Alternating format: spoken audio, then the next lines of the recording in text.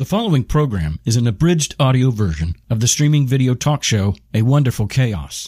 The hosts are Andy and Bambos Dimitriou. The format is entirely casual, unscripted conversation.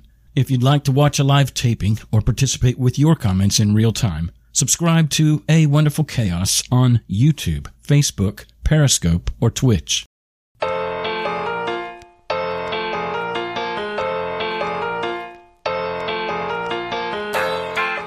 The conferences where everyone is sort of there like bees bumbling around. The intention of the event is to network, but not to create intimate connection.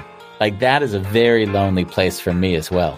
As a photographer, I catch that a lot. Like people holding their drinks very nervously or pretending that they're on their phone, like to kind of show a little bit, oh, I'm busy. A safe distance? Yeah. Because I think this is the paradox. Although we long for connection, it's scary as fuck.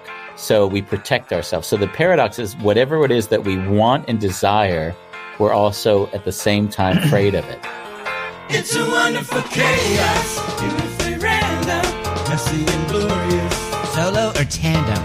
We work to find rest and fight to find peace, both head and the heart. Like a nephew and niece. What are we doing here? You mean listening to this show? Where the more that you learn is the less that you know. Where the wounded are healed And the atheists pray? It's a wonderful chaos, and we like it that way. It's a wonderful chaos, and we like it that way. It's a wonderful chaos.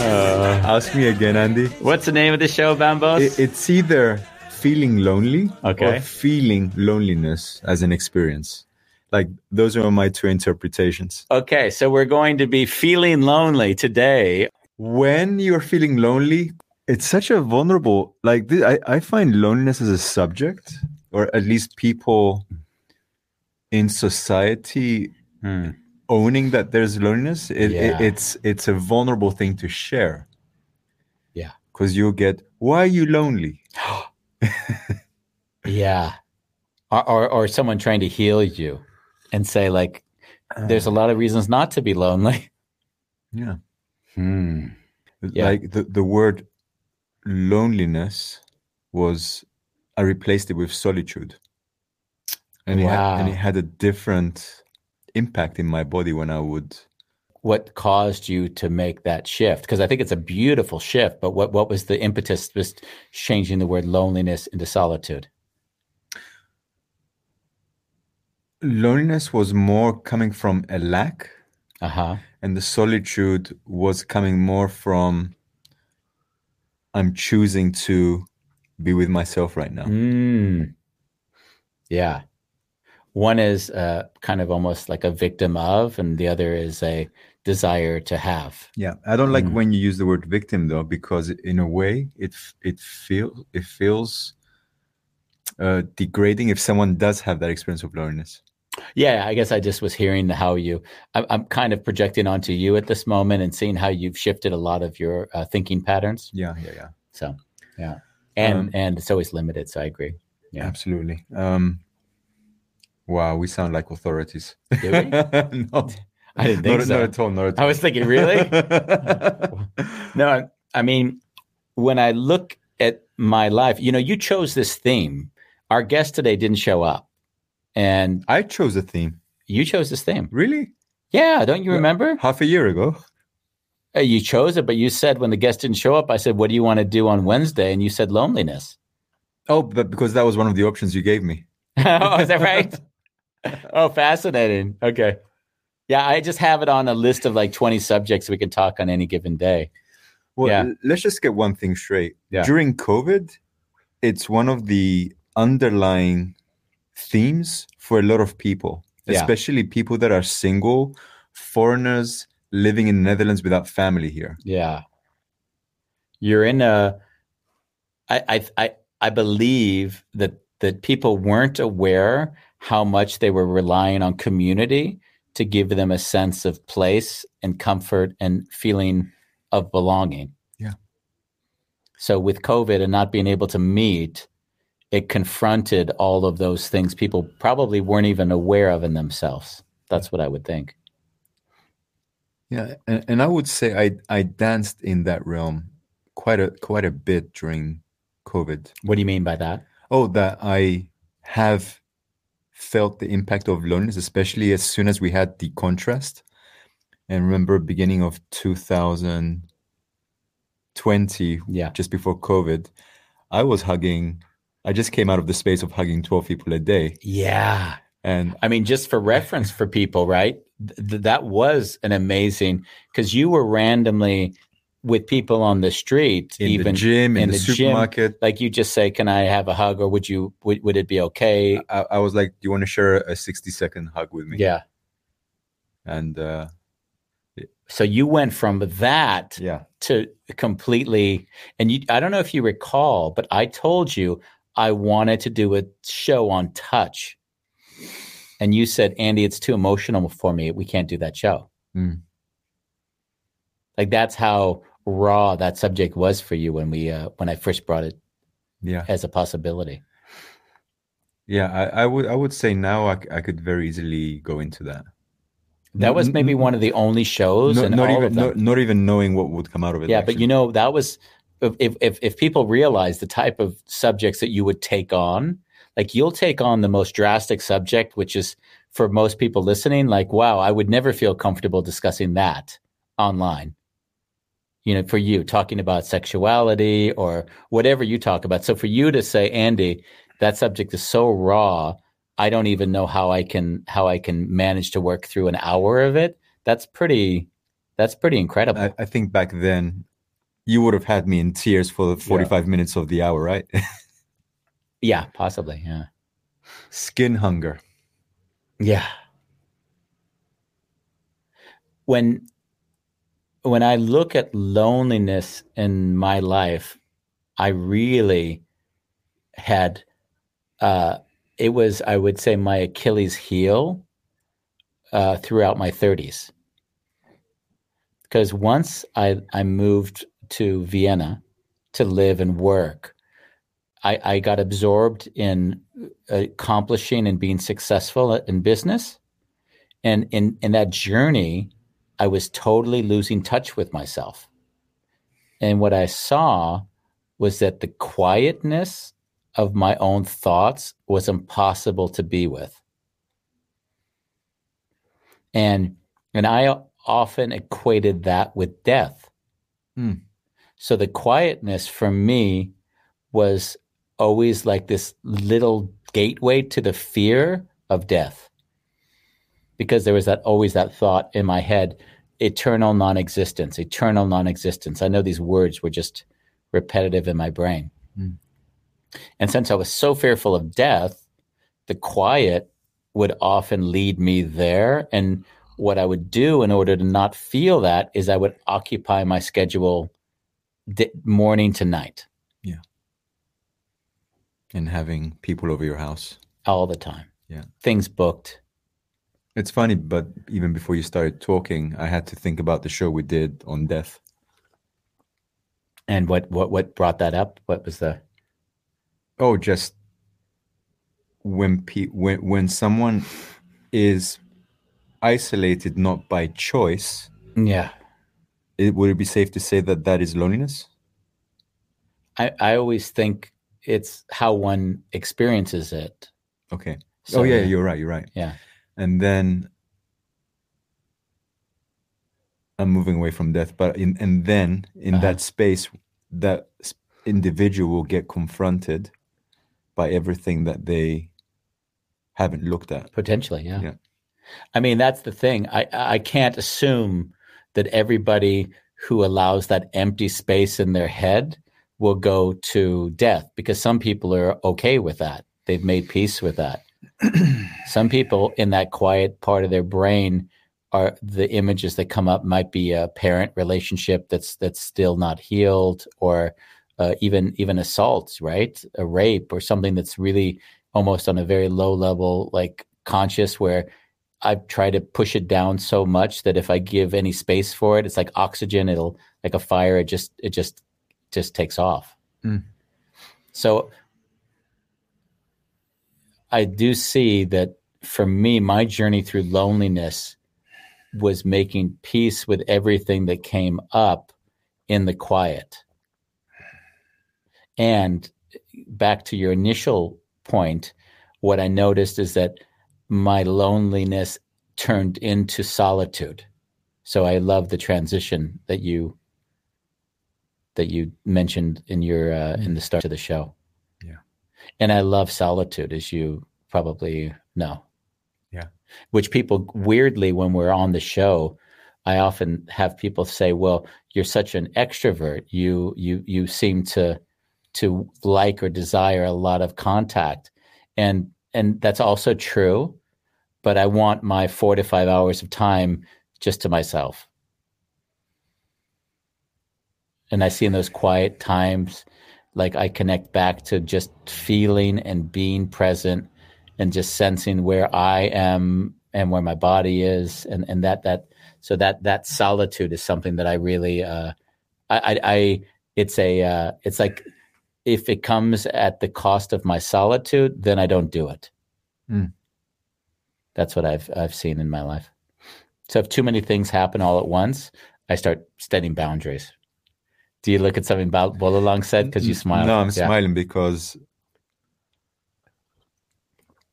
I mean, I do spend a lot of time alone during these weeks, just working from home. Okay.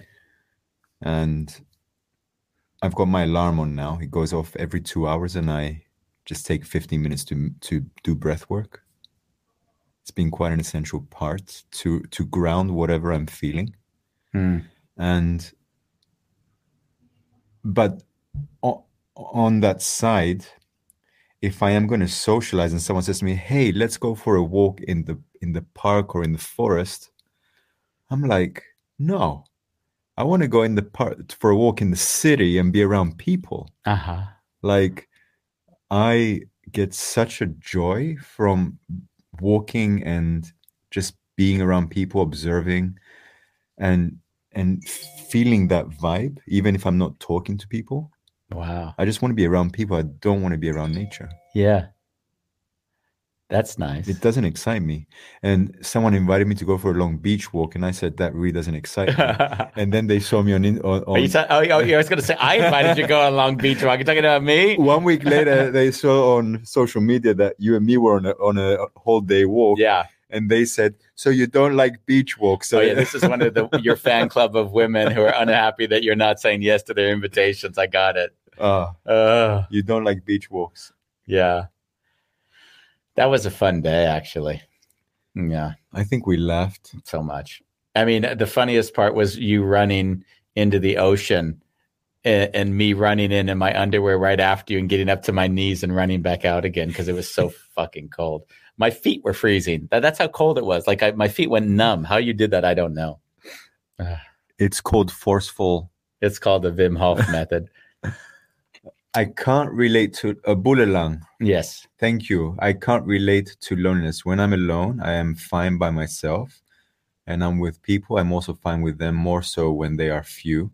And I can connect with them, yeah. However, I think I'm leaning towards enjoying time with myself than with crowds. I'm wondering also if it's also an age thing. I certainly can imagine that. I mean, if you look at as we progress... Not saying that you're old, Bulalang. He's old. He's old. He's retiring soon. If you think about it, I can only imagine that at certain phases of life, you're more like in my 30s. I used to go out with a group in Vienna and go skiing every weekend.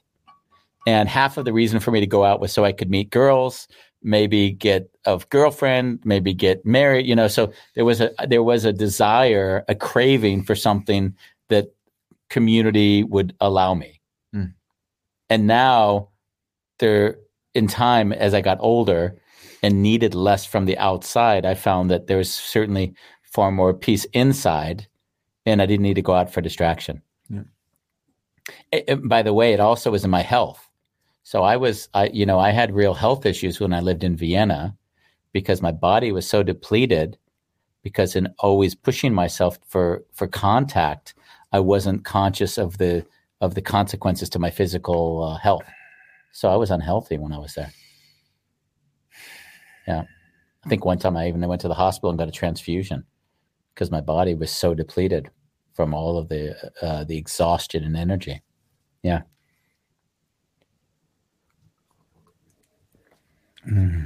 I have no idea where to take this subject. Actually, Is that right? yeah, I'm really trying to tune into.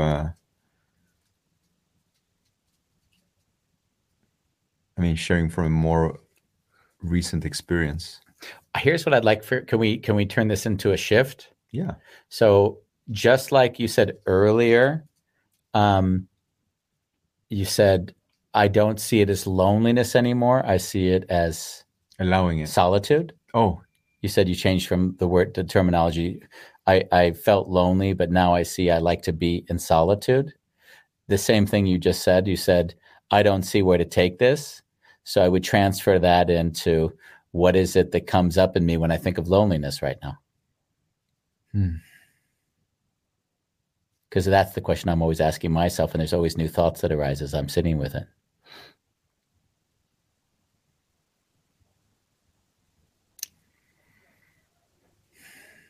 I'm looking into the camera. What comes up for you? And you could say nothing, by the way, obviously. That's not the...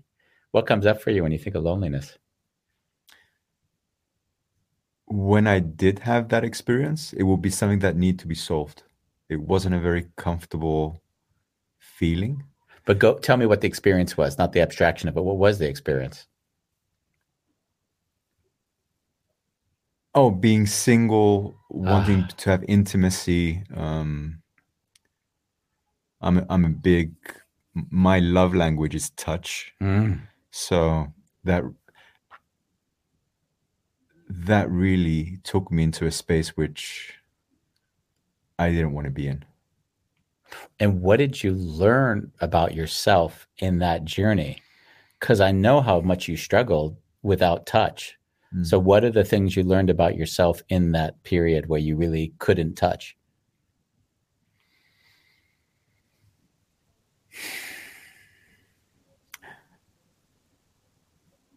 What did I learn? I'm not sure if I maybe I'm going to learn now. I remember, especially in the evenings, if I'm tired, that emotion would come up much stronger. Yeah.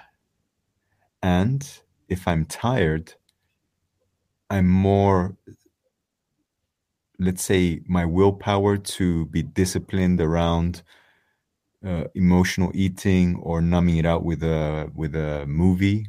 Yeah. I was more prone to that.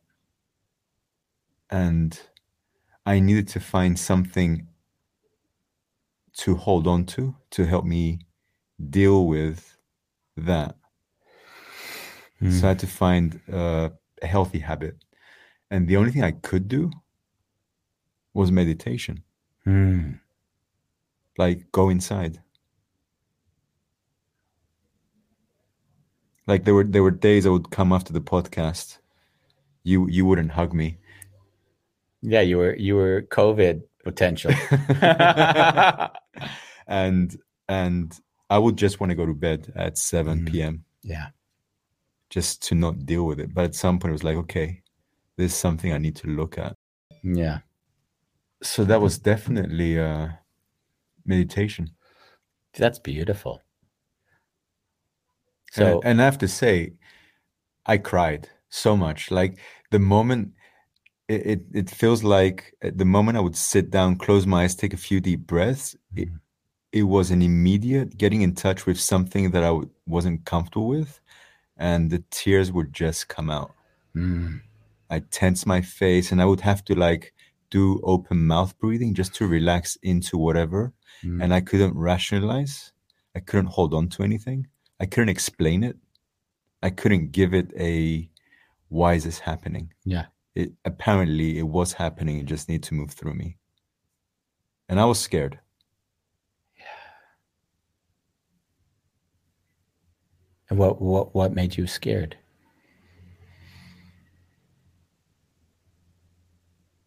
It felt like diving into an unknown. Leaving that much space for the loneliness felt scary. Yeah. Wow. Yeah. I love the way you fulfill me. in that way. Yeah, well, I mean, I have to feel into myself your words, how they touch me, and that's how I word it. And then came my other interpretation for the show, feeling loneliness, like allowing that to also be there. Yeah. And I do remember I shared a little bit in the And It's Fucking Great Facebook group that we have. I did share a few times the experience, and I remember no one should know about this. Yeah. I'm strong. I shouldn't be feeling this. And when I heard those words, I was like, oh, actually, this is something to be shared. Yeah. And all of a sudden, you have like at least 10 people who will acknowledge, hey, that's happening to me too. Yeah.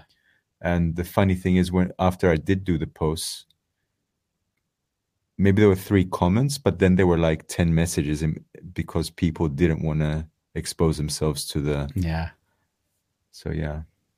So that brings me back. It's a vulnerable subject. No one wants to feel that or even associated with that word. And as you said earlier, if you share it, the initial feeling for others who aren't okay with that, with you having that feeling, is to try to solve it for you. Yeah. Let's go out to dinner. Can I help you? Can I bring you something? Like the immediate is the desire to fix. Yeah. Oh, and the amount of women that message me. Yes.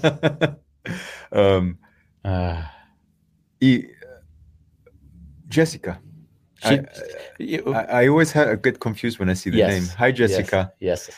Loneliness feels like lost connection with environment, but learned that it seems more the lost connection with myself. Yes. I find that to be a very powerful statement. Loneliness feels like a lost connection with environment, but learned that it seems more the lost connection in and with myself. Yeah. And I will often say that if I lose connection with myself, I feel lost. If I'm not grounding, and what I mean grounding is being okay and comfortable with being present with what's going on in that moment, then I'll go into my head to try to figure it out and solve it. Because it just is the discomfort of not knowing or the chaos. So and I don't know, I'm trying to connect this to see how loneliness maybe does or doesn't play into it. But it feels more like it's just overwhelm, the sense of overwhelm when things get way too much, which I'm pretty good at managing in my life at the moment, but it's happened here and there. But yeah. I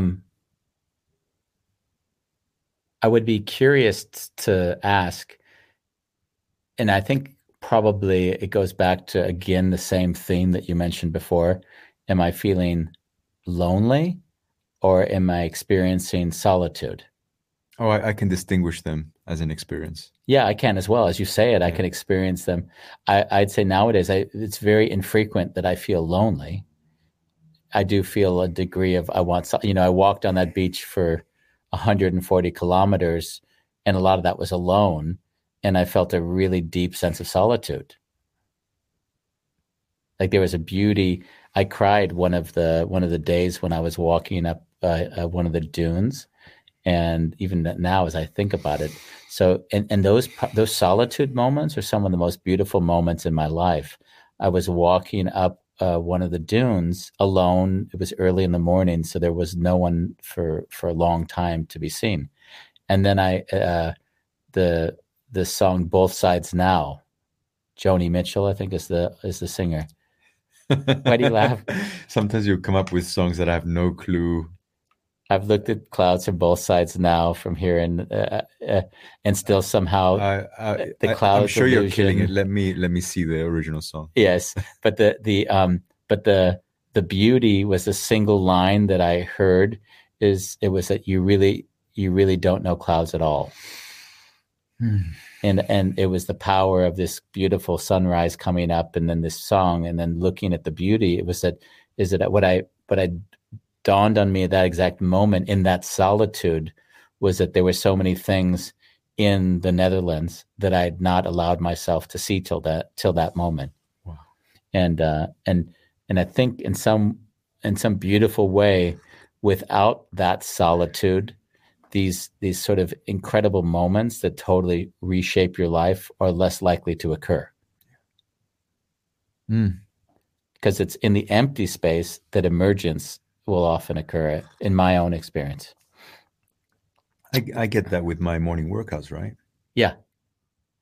Normally, so I tend to train around 6 a.m. Now I have a group of people who join me. So now I need to train an hour before. So that you can train with them as well. Well, I guide them more than training when I'm with them. Yeah. But there is an aspect that I'm trying to, like today it was snowing in the morning. We had a snowstorm. Okay. So I got screenshots of the weather forecast from people like, I'm not coming today. Oh, really? Fair weather friends, we call those, Bambos. So only only my friend Yasmin joined. Oh, yeah. But it was funny because when I went out today, because we had the spring and I had this hard contrast from one day to the next, I was like, how did I get through the winter? Because I've been training every day in the winter, outdoor, in the dark. And talking about the solitude, there's this aspect of when you're training in the dark and there's no one out there and it's cold and your body's uncomfortable, you start to get in touch with something which is close to death, because in a way, as dear Wim Hof says, the cold can be your friend, but it can also be fatal. Yeah. And like I hold my breath when I think about the extremes of those moments in time. And you look at this, and now in Holland we can also see the stars, if you've noticed. So there's all these little nuances that you don't know. I don't notice anymore when the 6 a.m. group comes. Yeah. Including the connection with myself because I'm busy with everyone else. Yeah.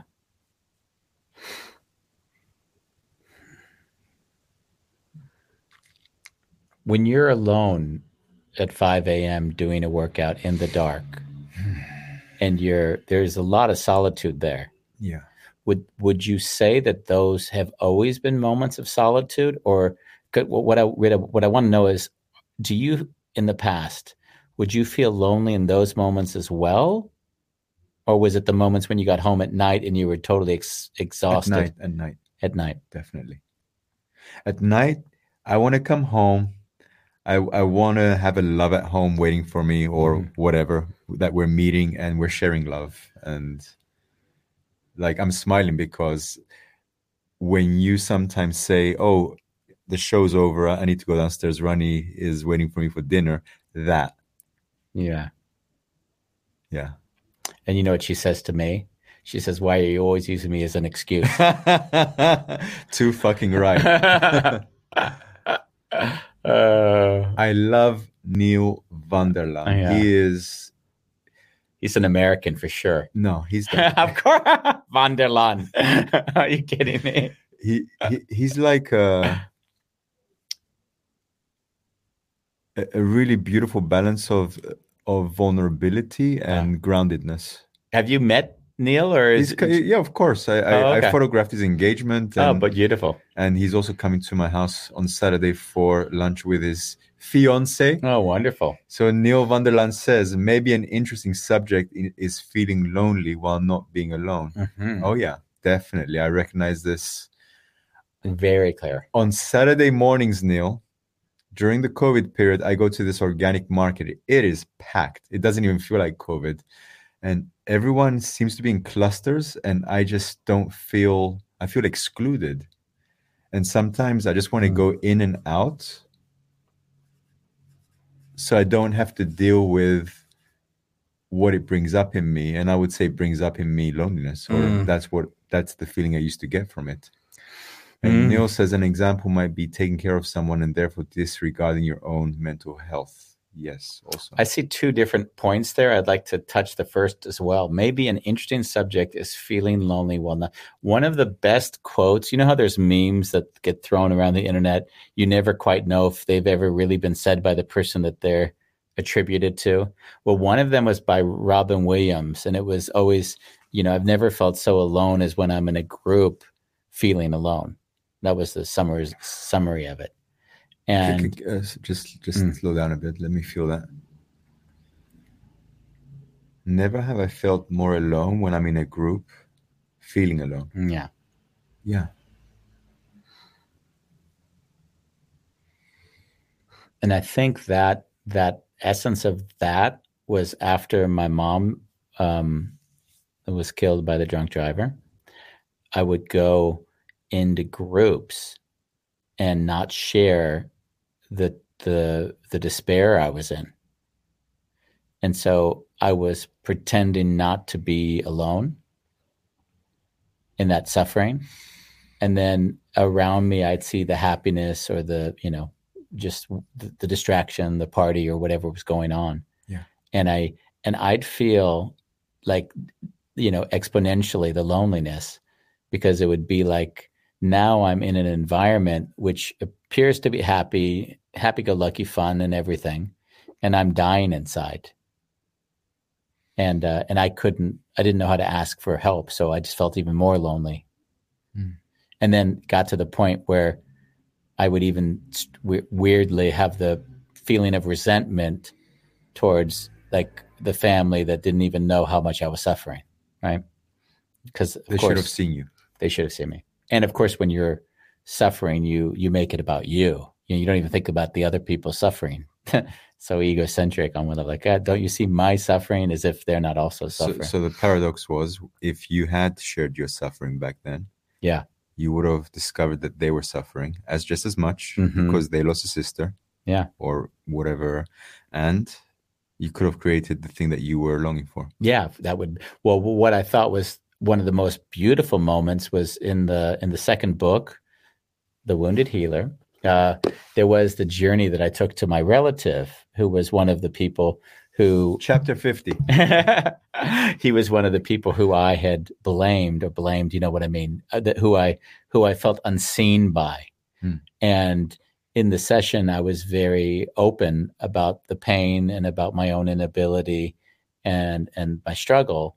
And then he basically, he just said something very beautiful, he said, as a father, and there were several other fathers in the room, he said, I'm sorry you had to go through that. And I wish I could have supported you better. And it was exactly the thing that I would have wanted to have heard at that age. But like we just said, as I couldn't ask for it, then he couldn't also meet me there. Yeah. Brings tears to my eyes. Yeah, it was one of the hardest emotional sessions for me, right? Yeah. I also wrote a letter to death in that session, and then I gave it to a man who was dying of pancreatic cancer. After I finished writing it, I didn't write it for him. I wrote it for me, but I just wrote the connection, and then he eventually died. Yeah. But his wife wrote me and told me how appreciative she was of the connection I made, because he was able to be more vulnerable after our connection. Yeah. And then this other thing where Neil says an example might be taking care of someone and therefore disregarding you. I would see that as just self-sacrifice. And I think when self-sacrifice is done without a consciousness around it, then a lot of times we just lose connection. And I think that goes back to Jessica's point, which is that if we're not connected to what we are and who we are and why we're doing what we're doing, then all of a sudden we get lost and we feel then disconnected and lonely. That's often the consequence that I've seen. So how does that land for you, Neil? Yeah. Put it in the comments.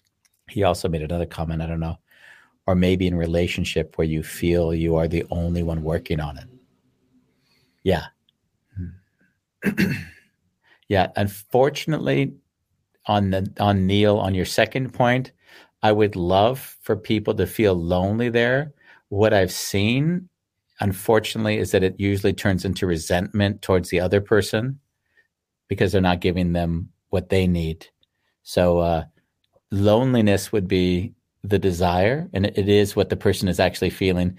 It usually manifests itself in blame. That's just been my experience in that.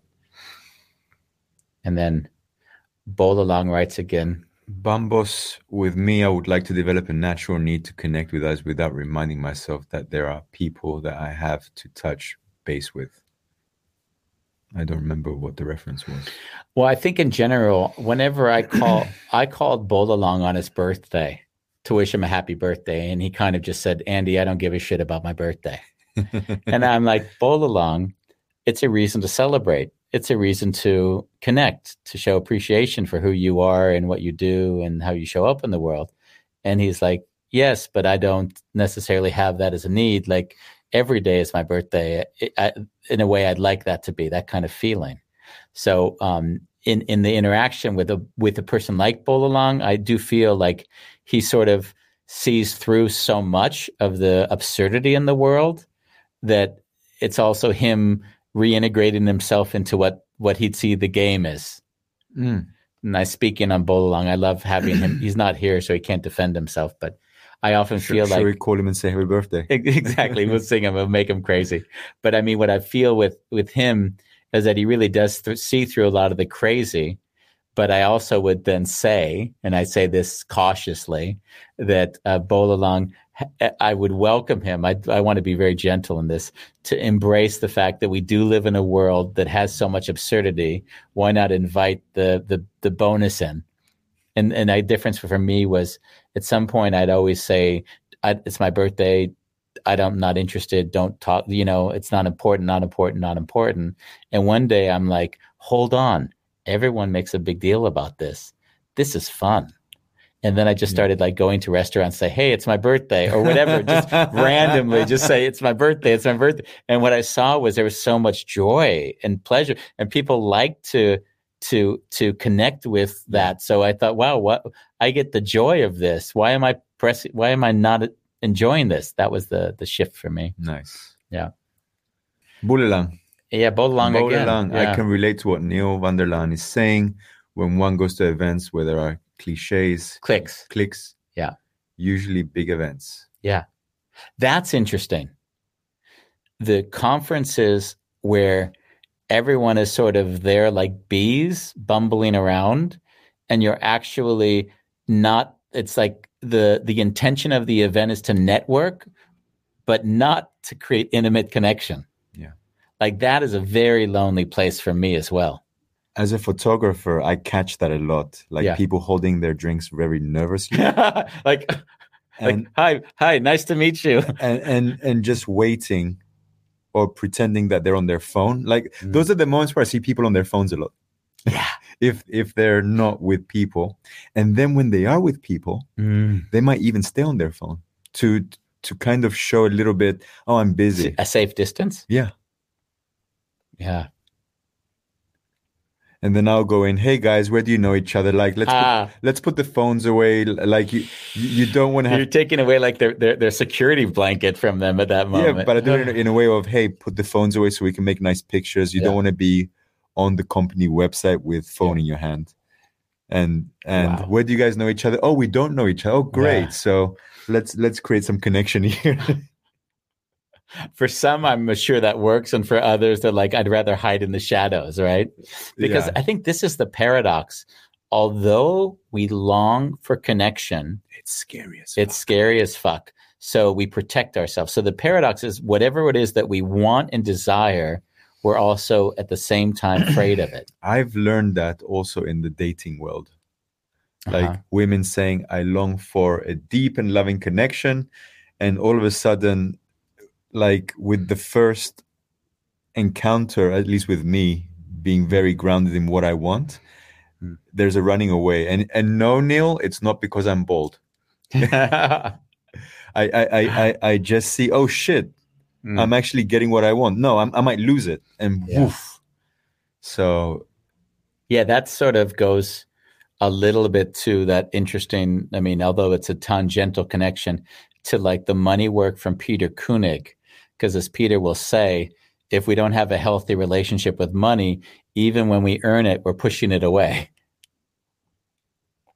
So it's funny because I equate that back to your relationship. So Well, you always, even when I'm in a healthy relationship, I sabotage it. Yeah. Yeah. What were you going to say? Oh, yeah. Okay. Next, Jessica. Yes.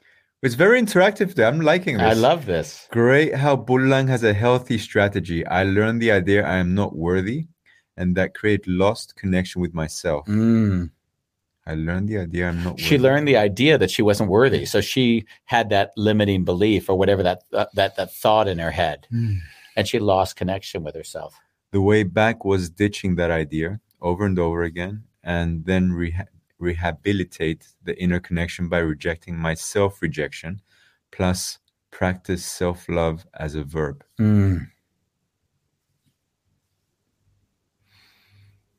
So if I hear what Jessica said and go back to what I was mentioning earlier on the podcast, when I said that empty space in my head was so unbearable that I would go to distraction. Yes. And what I hear her saying here is that the empty space for her was, well, maybe it was created through this lost connection. I'm trying to see. But the idea of her projecting it on herself that she's not worthy. So I guess she can validate this, I'm sure. But the idea would be, in her case, I'm hearing that she, in that quiet space, was hearing herself say, you're not worthy, you're not valuable.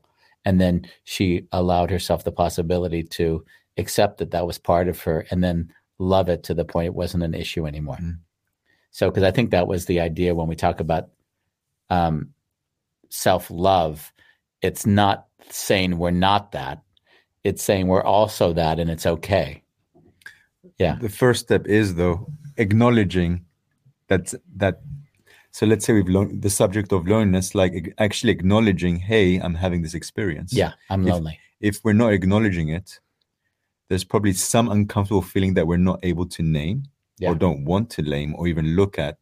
And then there's the Netflix for like 2-3 hours of binging and eating. And then, oh, I'm tired. And then pass out, next day, repeat. Yeah. So a coping mechanism. The first step is actually, okay, there's certain addictions that I have, and those addictions are cover. And I'm talking about my past, are covering up things which I'm not dealing with, and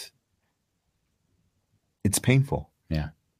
When you had your rough period during COVID of feeling this overwhelming loneliness, and you started to go to the mindfulness meditation practices to begin to create connection and peace inside of yourself. I'm curious again to ask the same question I asked before. You're talking about the breath work. The breath work, or however you started to did you start to see what was underneath that feeling of loneliness? Did you start to feel like connection to something bigger that you started to see in yourself? So I saw that I was working. Okay. I was thinking of my bank account not being in a place where I wanted it to be. Yeah. My sex life was not in a place I want. Like there was nothing in a way that was fulfilling me, and I was just desperate. Yeah. Okay. And it came to a point where I came home from the training, and not even that was making sense to me. Like I didn't want to do that again.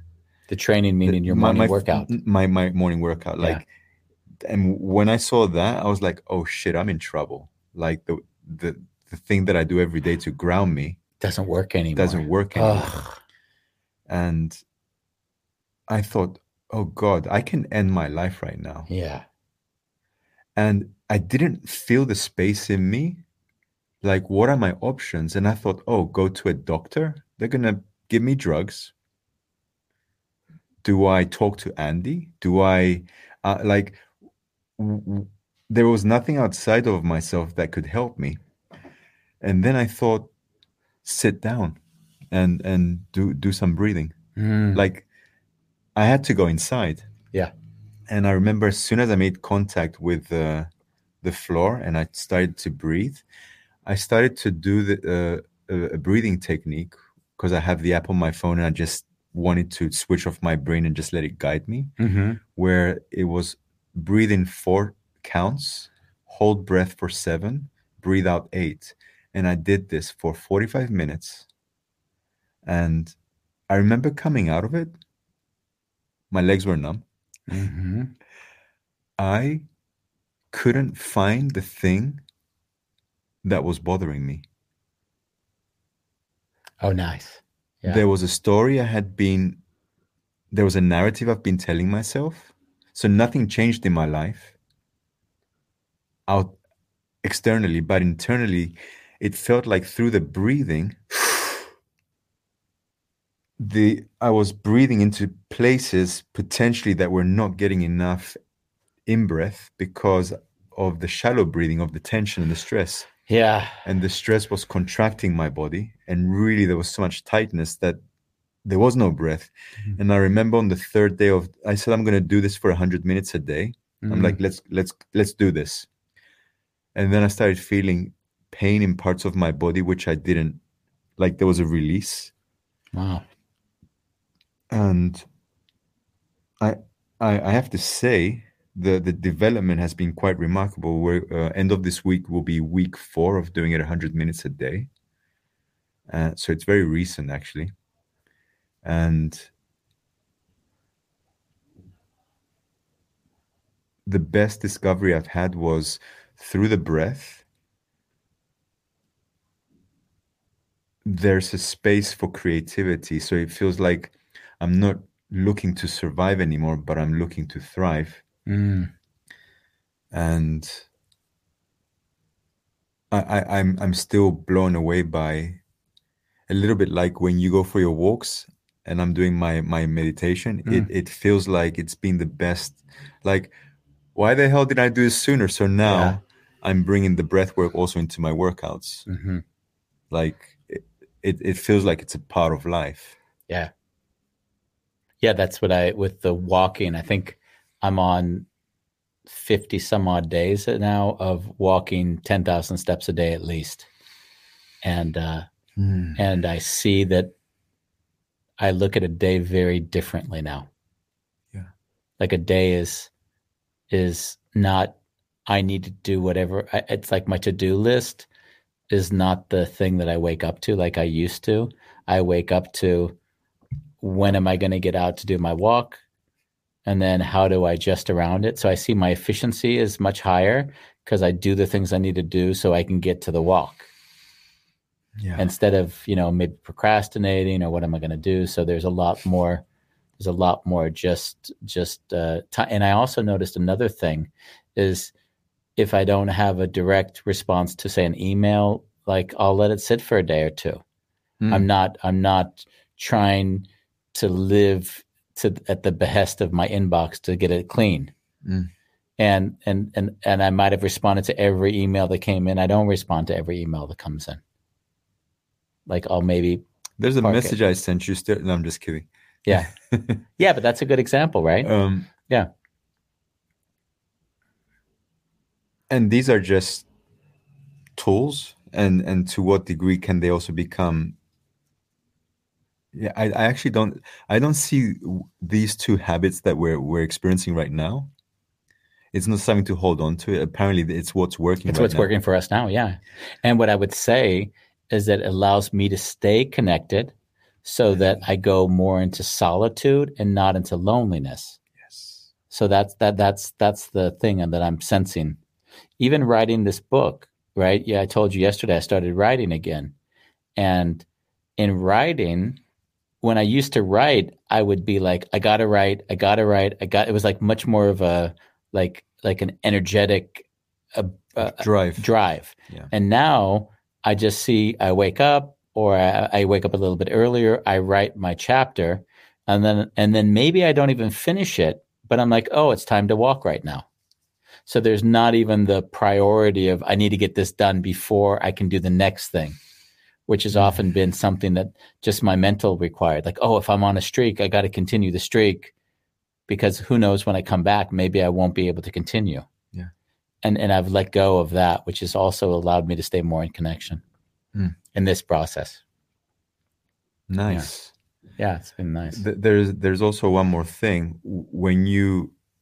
So let's say in my case, I've invested 100 minutes a day. All of a sudden, there is no space in my life for emotional eating anymore. Because like I even go to the supermarket and I'm looking at I love pizza.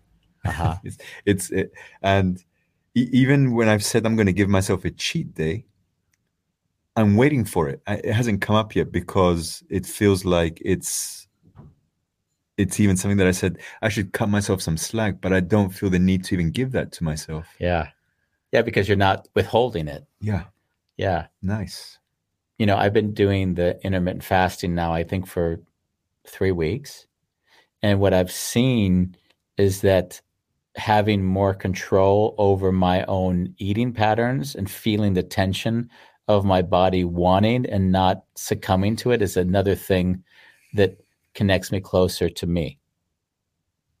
I feel my body more. I sense my body's needs more. And there's certainly a degree to which it's not only a mental construct of feeling lonely or not lonely. There's a degree to which it's also a bodily function of, like you said, when I'm tired, I also feel the helplessness and the weakness.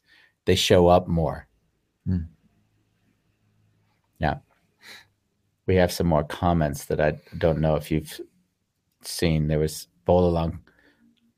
Starting connections always has a risk of finding that the connection is not worth starting, or even the other person finding it so. Yeah. I mean, when it comes to connecting with people nowadays, I tend to be very, very much myself early and not play any game. But I've never known you to. I never have, but I would. Let's just say, like, there's a woman on that wanted to join a show of A Wonderful Chaos, and I quickly said to her, hey, I met your husband. It sounds like your husband's trying to push you into things. I'm not even sure if you want to be doing this, right? Like, it was a quick, let's discuss this. And by the end of this very short call with her, she just said, I really appreciate you. And I could see that wasn't necessarily something I think she says often. And there was just a beauty of being able to meet in the space of dialogue, because fully showing yourself makes it much easier for other people to, of course, fully show themselves. Yeah. So agree with you, Bolalang. I would suggest that to the degree that I've seen myself comfortable being vulnerable, there's a higher likelihood that people meet me there. And still, it doesn't mean that you want them to be part of your life, by the way. No. In fact, the more they meet me there, the more it's like, why do we need to do anything more than stay in this connection? It's like a friend. I know how it is for you, but I'll have friends I won't talk to for 3 or 4 or 5 years. And when we talk, it's just about being in connection and sharing appreciation and love. Yeah. As opposed to trying to catch up. Yeah. Like as if, oh my God, I'm sorry we didn't talk, or like tell me what I've missed. Or being guilty that we didn't call all those years. Yeah. Yes says, the idea of not being worthy creates a void, big void, endless one. That's the thing that we talked about, was that everyone has the thing in the void that they're trying to avoid. the empty feeling that we want to fill up. And the thing is it's kind of interesting, because each person's avoidance in the void is different. Each person has a different thing, and I'm sure it changes as well over time. But yeah, I can imagine that's what I noticed in myself. So it's not a big surprise that Yes has a similar experience. Yeah.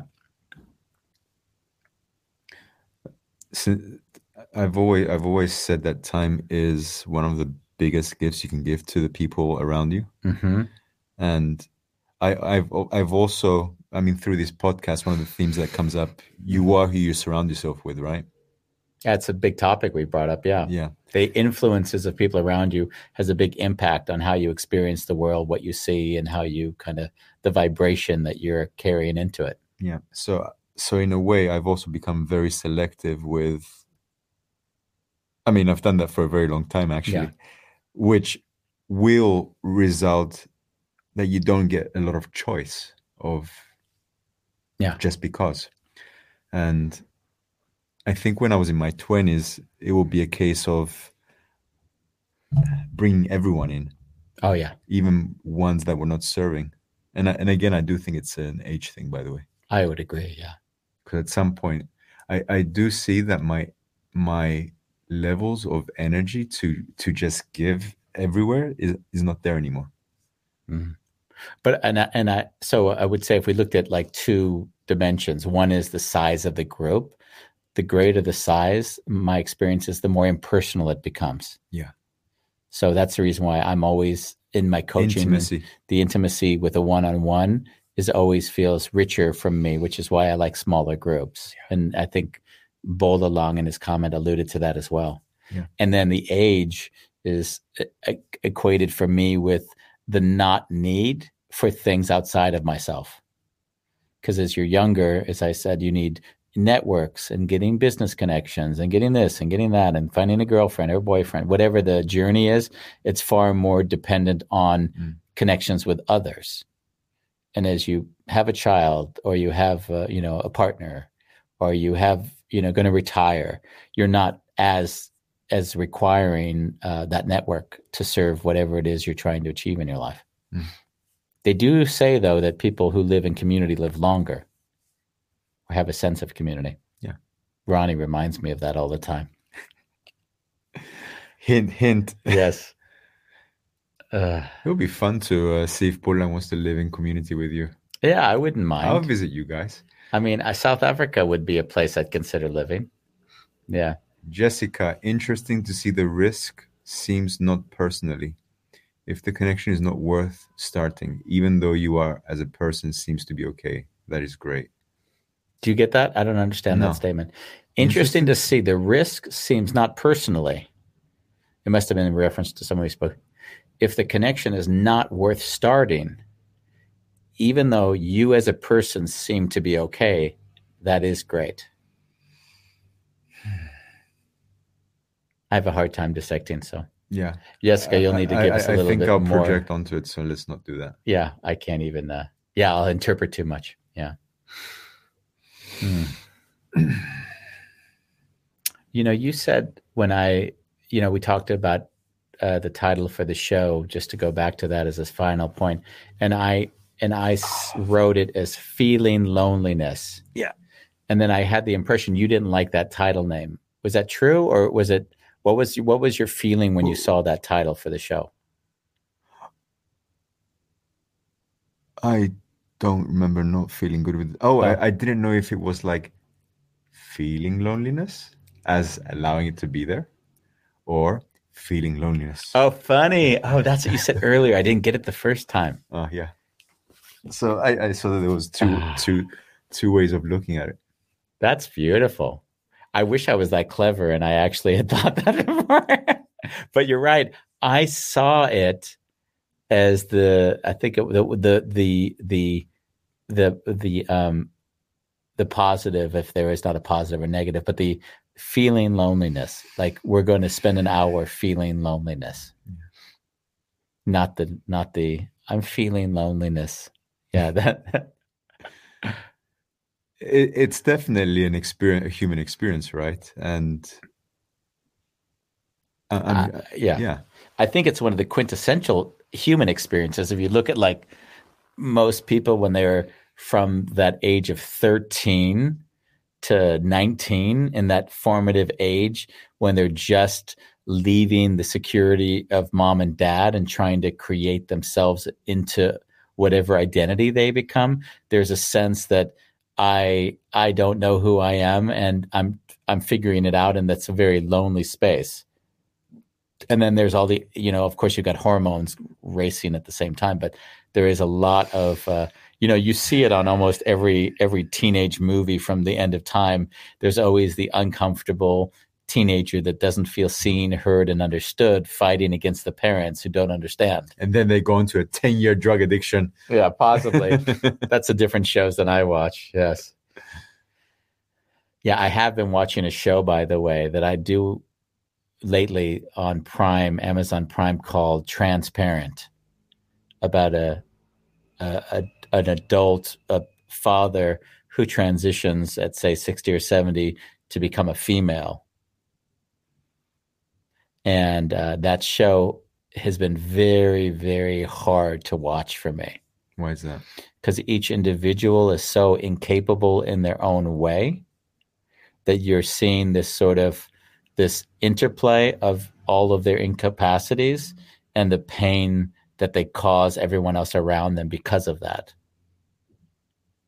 So everyone is suffering in their own way.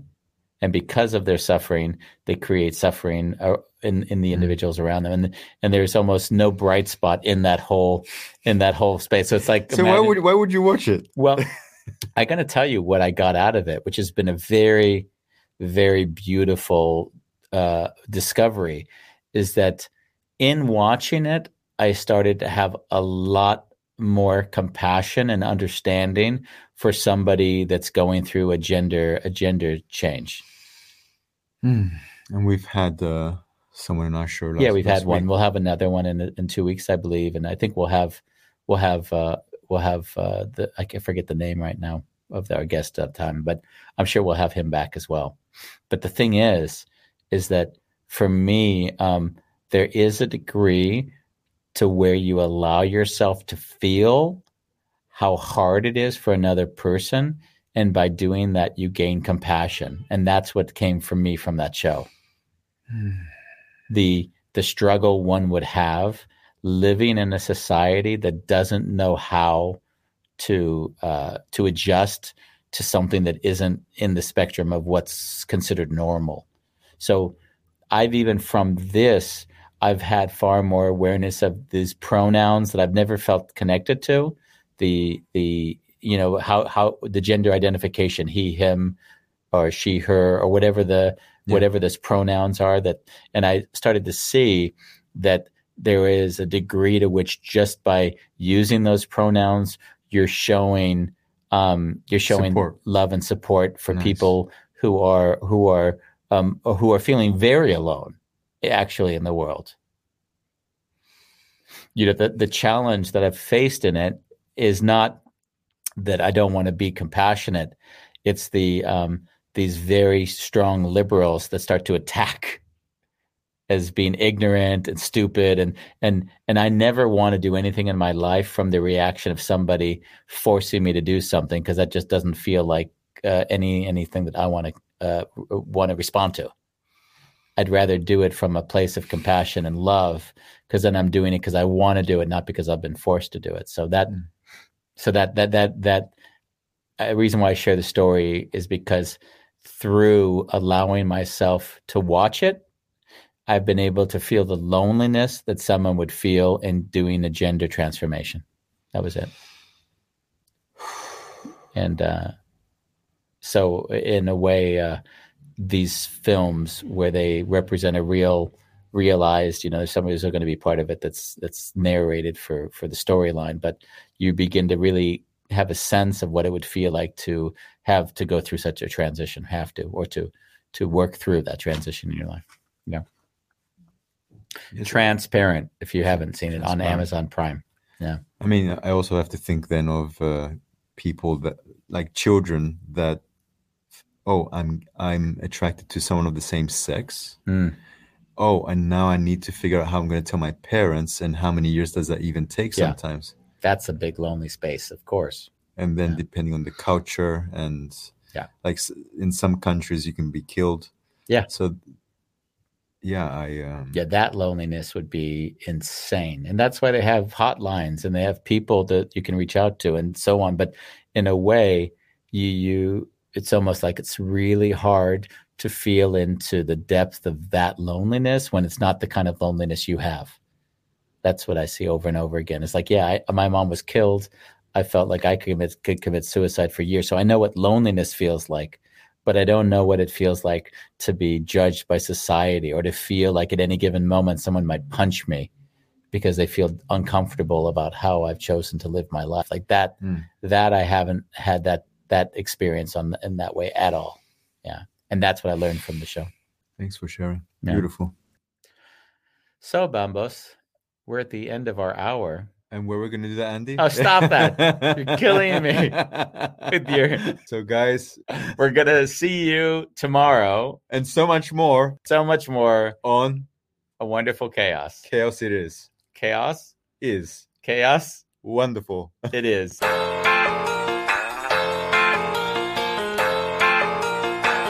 It's a wonderful chaos. We like it that way.